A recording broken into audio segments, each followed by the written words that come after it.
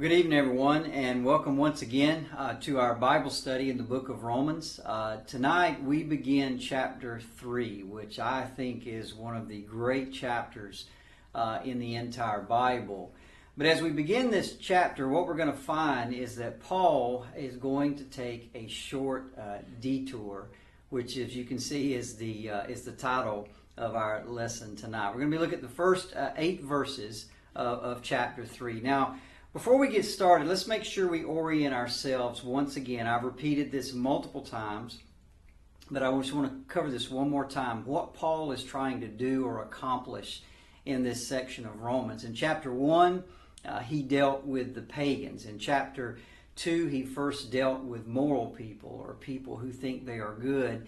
And then at the end of chapter 2, of course, as we saw last week, he dealt with the Jews. And what's his point in all of this?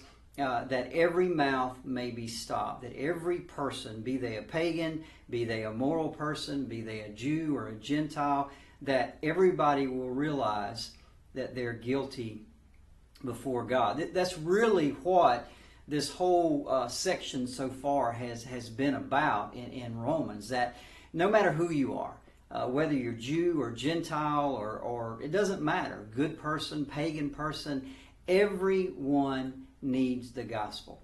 Everyone needs the good news that God gives His righteousness freely to those who will put their trust and faith in His Son, Jesus Christ. Now, as I mentioned up front, here we are, and now Paul, right at the beginning of chapter 3, is going to take a short detour in these first 8 verses. And the reason he's going to do that is because at the end of chapter 2, he said something that was very provocative. He knows he said something that his readers will not allow to go unchallenged. He's kind of stepped into a hornet's nest, if you will. And what he said is this, that some Jews, although they have the lineage, although they have the bloodline, although they have the sign of the covenant in their body, even though they have all of that, he says they're not really Jews. In fact, they're Gentiles, which just means a non-Jew. On the other side, he also says that Gentiles who don't have the lineage, who don't have the genealogy, they don't have the bloodline, and they don't have the sign of the covenant, he said they can be real or true Jews. Now, why is this such a big deal? Well, let's go back to Genesis 17:7, which I think we covered last week, where God says to Abraham, I'm going to establish my covenant between you and I, and between me and all of your descendants, as an everlasting covenant. Everlasting means it does not end. Yet what Paul says seems to call this into whether this is really everlasting. Did God really mean that? And because if that doesn't carry through, if that promise is not held, then that calls into calls into question the entire Old Testament, and that is a very big deal. I mentioned this before. It's very tempting for us as Gentiles. In fact, I'm not even really sure if I know a single Jewish person. It's very tempting that when we come to the Bible and we find something that's written specifically to Jews, as this passage is, sometimes we'll just move on. We'll disregard it because it's just human nature to only be interested in things that really pertain to you. But we cannot do that here. And here's why.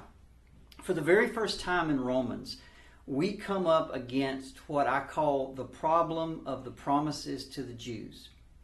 You see, our dilemma is this. If the New Testament contradicts the Old Testament, or if a New Testament teaching is in conflict or somehow contradicts an Old Testament teaching, then we have a real problem. And it's not just the Jews who have a problem, it's us as well. Because if God's Word contradicts itself, then how can any of it be trusted? Or let me even put it another way, a little bit clearer. If God can break His Old Testament promises to the Jews, then who's to say He won't break His New Testament promises to us? So what we're looking at here at the beginning of chapter 3 is a very, very big deal. Is Paul saying somehow that God has broken His covenant? This is the entire issue that Paul is about to deal with in the first 8 verses of chapter 3. Now, before we wade into this, I need to tell you, these are not easy verses. In fact, some commentators will say that this is the most difficult passage in the entire book of Romans. So we're going to take our time. I'm going to go kind of walk through it fairly slowly and see if we can understand what Paul is trying to say here. So once again, let's kind of set the table. Paul has just said that Jews can be judged by Gentiles. And he's just said that Gentiles can become true Jews by being circumcised in their heart. Now, you can just imagine the Jew on the other side of this, what they're thinking or what they could be saying is this. Well, what's the point of being a Jew then? What's the point of having the circumcision and the rituals and the temple and the sacrifices and the priesthood and the law? What's the point of all the things we've gone through as a people down throughout the years? What's the point? See, that is exactly the question that Paul asked in verse 1. He just phrases it a little bit different way. What advantage then has the Jew, or what is the profit of circumcision? In other words, what's the point of there being Jews? Now, this is Paul's answer in verse 2. He says, much in every way, chiefly because to them were committed the oracles of God. Now, the first thing he says is much in every way. In other words, there's a lot of advantages. Now, in chapter 9, Paul is going to kind of walk through those and list most of them.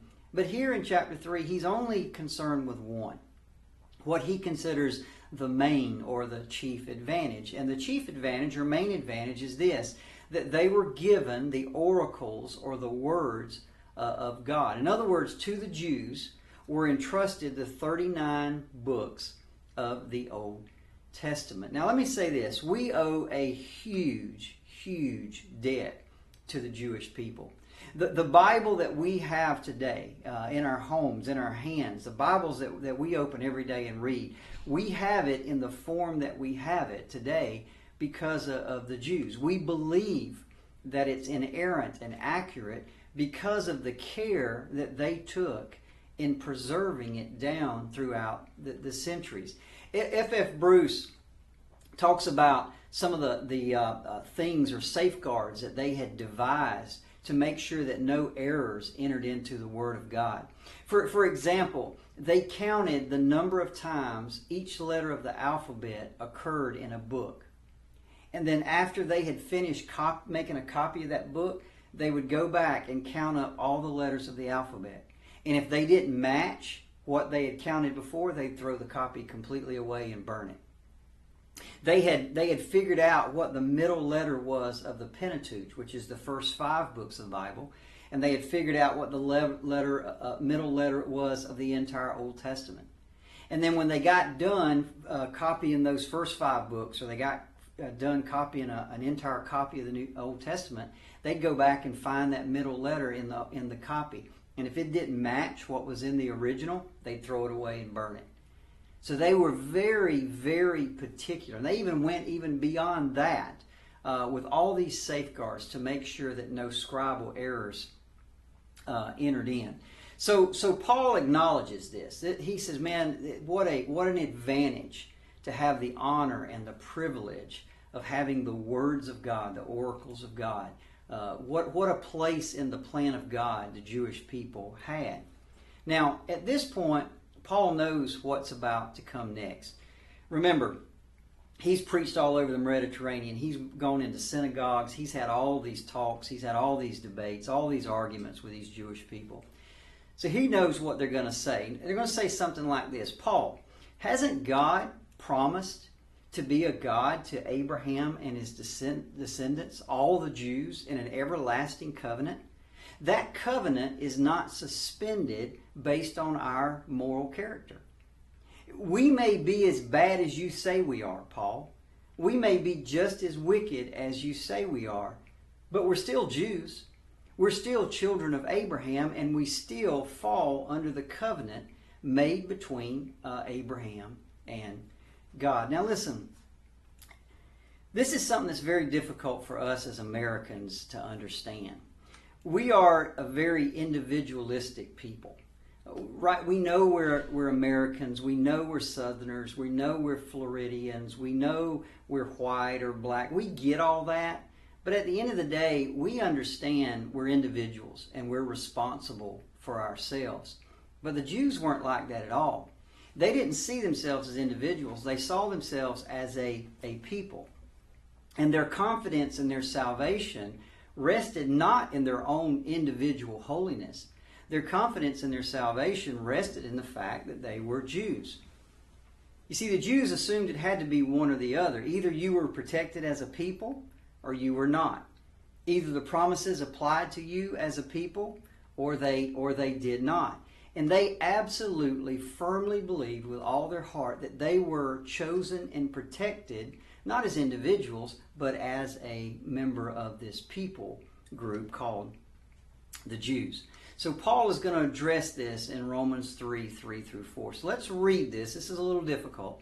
So I'm going to read it and then explain what he says. Paul says, "For what if some did not believe? Will their unbelief make the faithfulness of God without effect? Certainly not. Indeed, let God be true, but every man a liar. As it is written, that you may be found just when you speak and blameless when you judge." And he quotes Psalms 51.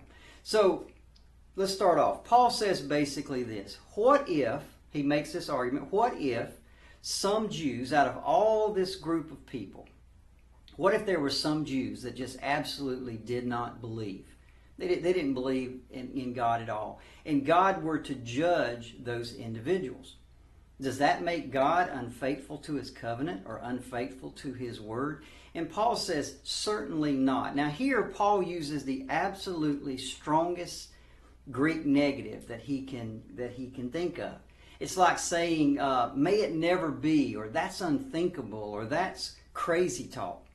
See, Paul is basically saying, you really think that God would allow sinful, unbelieving people to come into his presence just because they've got the right bloodline or the right lineage or they got a physical mark in their body? You really think that? Certainly not. There's no way. That's crazy talk. In fact, Paul is actually repulsed by this. Why? Because that impugns God's character. It impugns his holiness, demeans his holiness, impugns his righteousness. It makes him indifferent to holiness and righteousness. In fact, it would make him complicit in the tolerance of sin. Paul thinks that's just crazy talk. In fact, he takes it to another level. He says, what if every man, what if every single Jew and every single Gentile didn't believe? He said that doesn't make any difference at all. God would still be true and right and just, and every man would be a liar. Now, Paul can't just say that. He's got to support it. He's got to support it with Scripture. So what he's going to do is he's going to go and quote the Old Testament. And he pulls out a quote from, of all people, King David himself, one of the Jewish heroes. And he quotes from Psalms 51, 4-5. Let's read those verses. David says, "For I acknowledge my transgressions, and my sin is always before me. Against you, you only have I sinned and done this evil in your sight, that you may be found just when you speak and blameless when you judge." And that's the quote that he uses right now. Now, for those of you familiar with Psalms 51, this is after David has committed adultery with Bathsheba. He's gotten her pregnant, and he tries to cover it up by having her husband Uriah killed in battle. So he's an adulterer, and he's a murderer. And of course, when he's confronted by the prophet Nathan, he has to admit his sin. And this is what Psalms 51 is this repentance that he has. But notice what he says to God, that you may be found just when you speak and blameless when you judge. See, David himself is saying that God is right to judge him. He doesn't say, I should get an out because I'm the king. He certainly doesn't say that I should get a get-out-of-jail-free card because I'm a Jew. He doesn't say that at all. So that's exactly what Paul is saying. Here's one of your own heroes. Here's scripture from the Old Testament that refutes what you say. Now listen, that's a knockout blow. How does a Jew say anything to that?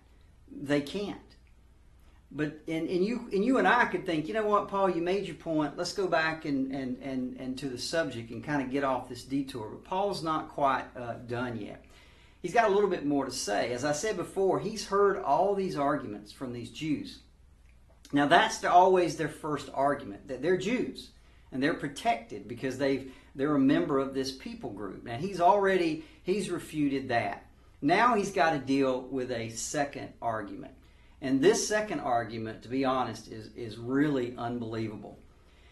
The second argument is really a blatant attempt to justify their sin.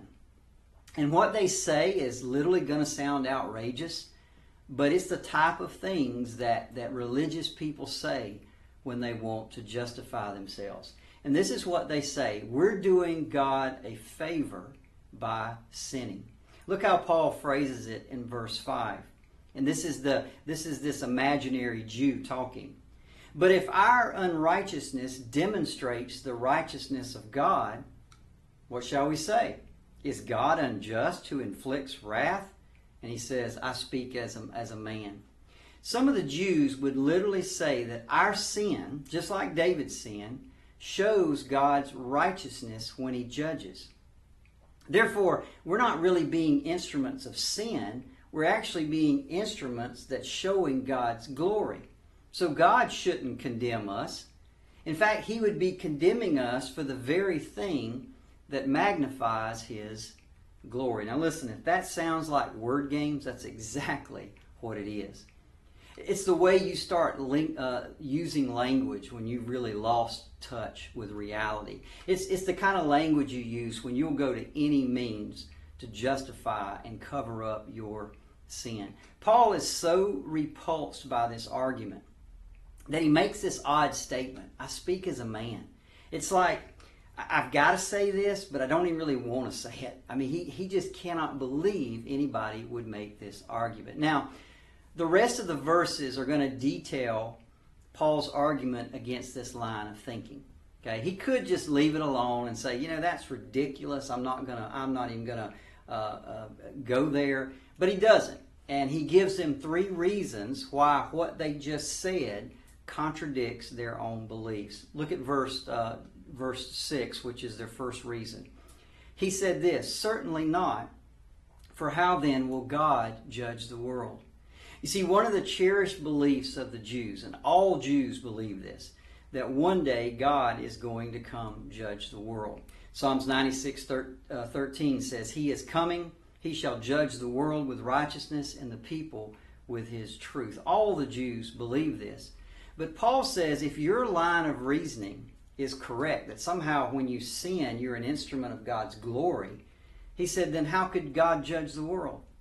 He said, so if that's true, then the other belief, he couldn't judge the world. He said, that makes no sense at all. The number 2 reason he gives them that this line of thinking or reasoning contradicts their own beliefs. Verse 7, he says this: for if the truth of God has increased through my lie to His glory, why am I also still judged a sinner? Paul says this. He brings himself into it. He says, take me for an example. Every time I talk to you guys in a synagogue or you confront me on a street corner, you call me a liar and you call me a sinner. But what if God judged me right now? Would He be just? And if you're honest, their reply would be yes, He would be just to judge you. And so what Paul is saying here, see, you call me a sinner, so you're not really holding to your position. You just keep falling into these word traps. The third reason, verse 7, and why not say, let us do evil that good may come, as we are slanderously reported, and as some affirm that we say, their condemnation is just. Paul goes on to this and he says, your ridiculous position leads to the conclusion that everybody should just go around doing evil, that everybody should just go around sinning all they want. And to that kind of immoral theology, Paul says your condemnation is just. Now, before I leave this evening, we talked a lot about the Jews. I want to bring this home to us, okay? Paul obviously is speaking to the Jews, but it's true that really any religious people or religious person is being represented here, because religious people are particularly adept at justifying their sin. And we do this in really two ways. The first way we do is through something I call presumption. Okay? You see, the Jews presumed because they were a Jew, because they were a certain lineage, because they had a certain mark in their body, they presumed they were okay. See, religious people do the same thing. They presume because they walked down an aisle 30 years ago and made a profession of faith. They presume because somebody dunked them in water of baptism, or they presume because they signed a letter or a card and joined a church. They presume because of all that, their status with God is secure.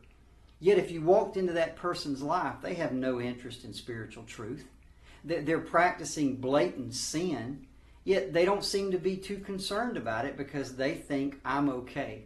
Let me tell you, that is human depravity at its worst and evidence of counterfeit faith. Such beliefs will always impugn the character of God and demean His holiness. At the end of the day, true Christians are going to be saved, false Christians are going to be judged, and God will always be vindicated. The second way that religious people try to hide their sin or justify that sin is they make excuses. And people are always going to do that. Let's say a religious person comes here to the book of Romans and they start reading. Let me tell you, if you read the first 3 chapters of Romans, you're going to experience some guilt. I mean, you can't help it but experience some guilt.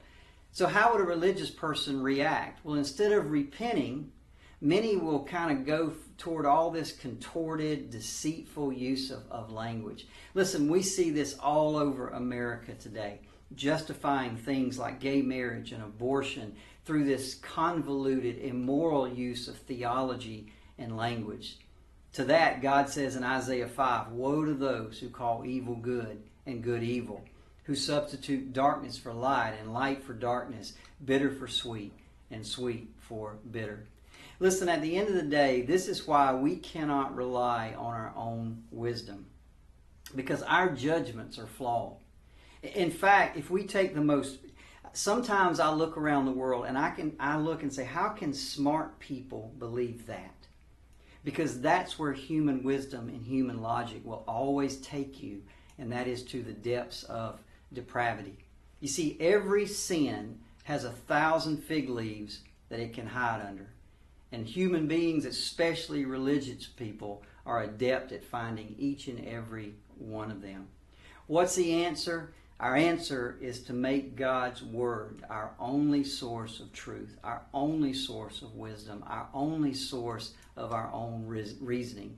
For it alone will always tell us the truth. Let's pray. Father, as always, we thank you as we come into chapter 3. God, help us not to be, quote, religious people. Help us to be people of relationship, not religion. God, if there's sin in our life and you expose it and show it to us, God, help us run to the cross, not run to the fig leaves and try to hide it and justify it, but just lay it bare under the blood of Jesus Christ and get it forgiven, and that relationship gets restored. Help us to be those kind of people. In Jesus' name, amen.